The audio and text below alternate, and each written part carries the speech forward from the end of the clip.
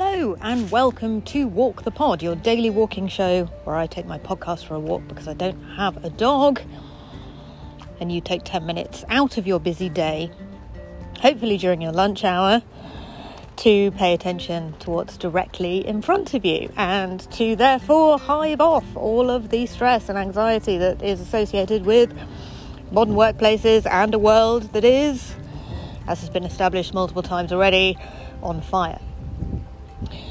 I'm behind the hospital in which the university I work at is situated in SW17, walking past a playground where a tiny tot is pushing a small white teddy with pink ears and pink paws on a swing. It's a slightly overcast day, but actually there's a lot of blue sky visible from where I am walking around as a tiny human around the Tooting Gardens play space. There's quite a few people sitting outside. It's really nice to get out for a bit of a stretch. Welcome along to Walk the Pod.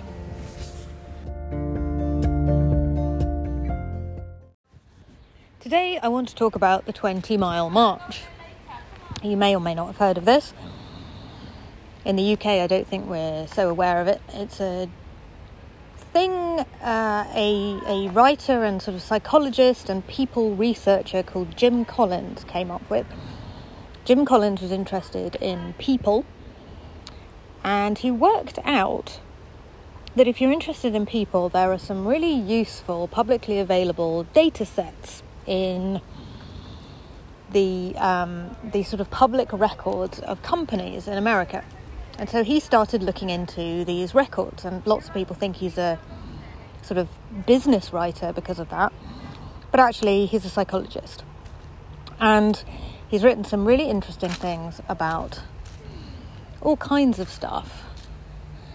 But what he's managed to identify over the course of his career is what makes companies survive. And one of the things is the 20-mile march. And as a walker and a podcaster, I'm quite fascinated by this idea of a 20-mile march. But what does it mean? Well, let me explain. Jim's concept goes as follows. If you start on the east coast of America and you plan to walk to the west coast of America, pretty long way, right? Please excuse me, coughing. There are two ways of doing that. One is to go as far as you possibly can on any given day, and that will vary depending on what day it is, what kind of terrain you're crossing, how tired you are, how well nourished you are, etc. And the other way is to march 20 miles every day, even if you feel like you could do more. And Jim's thesis is that if you march 20 miles every day, even if you don't feel like it, or even if you feel so full of energy that you could do 40, if you do 20 miles every day, you're much more likely to reach your destination than you are if you do as much or as little as you feel like on any given day. Now, this obviously goes against my previous stuff about you are good enough as you are, and if you've got out of bed today and got dressed, you're doing really well, and there's really no point trying to push yourself all the time. But those two things I feel are not incompatible. It's absolutely fine to do whatever you feel like on any given day. And I'm not here to say everybody needs to be doing a 20-mile march. Far from it. As you know, my lunchtime walks are often 10 minutes long. But the point is that I do 10 minutes every day. I do 10 minutes when I feel like doing 2 hours, and I do 10 minutes when I feel like doing 2 minutes. Because I've worked out since the start of the podcast, when I would do as much as I felt like, and some of the podcast episodes were really long and some were really short, that actually there's a lot to be said for the consistency of doing 10 minutes, whether I feel like it or not. And it's not based on the 20-mile march. I just read about the 20-mile march recently and suddenly was like, oh, that is something I have come to realise myself independently, sort of. Although, as with most things, I haven't actually really worked it out. Somebody else worked it out for me, and I read what they wrote, and I thought, yes, I agree with that. So it's good, isn't it? And I think the point about it is that if you're a company, or if you're running your own business, or even if you're an employee in a larger company, work out what you can do sustainably and do that consistently, whether you feel like it or not. And some days you're going to have to push yourself to do that much, and other days you're going to have to knock off when you feel like you've still got lots of energy for something else, and use that energy for something else. And I think that's actually quite a nice idea. I still have loads and loads and loads of energy for my work, but I'm going to take it and do something else with it, because I've done my 20 miles for the day. And if 20 miles of marching sounds like a lot to you, just remember that it doesn't mean 20 miles of marching. It means a set amount of stuff, whatever you do, but do it, consistently. Interesting. I quite like it. I wonder what you think about it.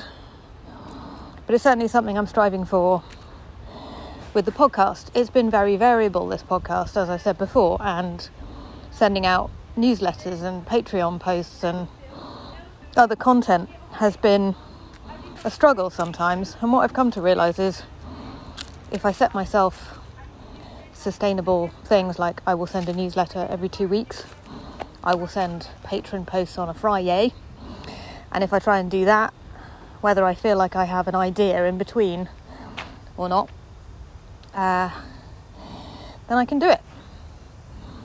And the consistency of having done it the previous week and the week before that makes me realise that I want to keep up that streak in the same way that I have been. If I was to put out a bonus episode tonight when I get home, because it's dark, like I did a few times in the early days of the podcast, I would now feel that it's breaking the contract with you on some level. You're going to get a podcast episode every day on weekdays for 3 weeks, and over that time you're going to get a couple of newsletters, and you're going to get Patreon posts on a Friday if you are in the Walk the Pod Walking Club. And I want you to know that that's definitely going to happen, whether I'm feeling like it or not. So that's the 20-mile march, and I just wanted to mention it to you. What else has been going on? The Walk the Pod Walking Club has been posting a lot of pictures of those postbox toppers made of knitting or crochet. I'm not quite sure, which people make quite often around these parts. I don't know whether you've seen this. Top of a postbox gets covered with a woolen creation sort of hat of stuff. Could be a Doctor Who theme. Could be bees. In Tooting, where the hospital that I work at is based, where I am now, there are quite a few with sort of houses and buses and stuff. It's very cute. So that's been very lovely to see. They've also been posting pictures of their favourite trees. Just absolutely adorable.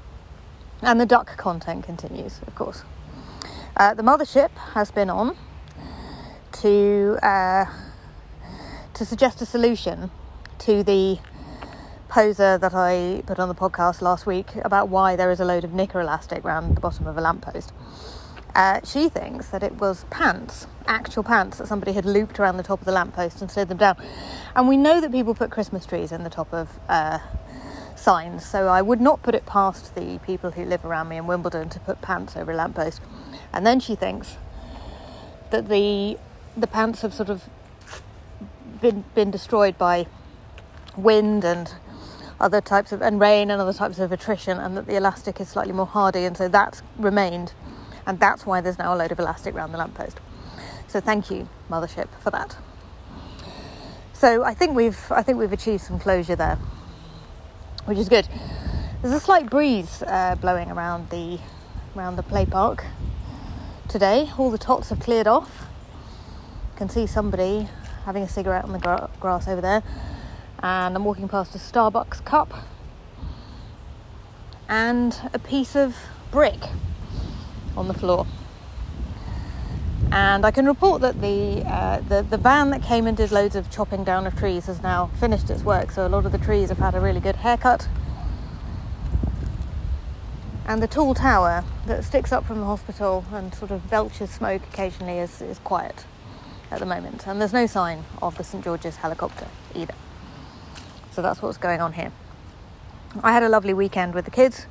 Invited the aunties round and the uncles and their cousin. And they had a lovely time. And we went to the park and played with some pups. So that was really fun. And this week is the first week of a new regime where we've more or less worked out how the kids' sort of arrangements with school are going to work. And so we're trying to sort of bed in the various pickups and drop-offs and school runs and so on.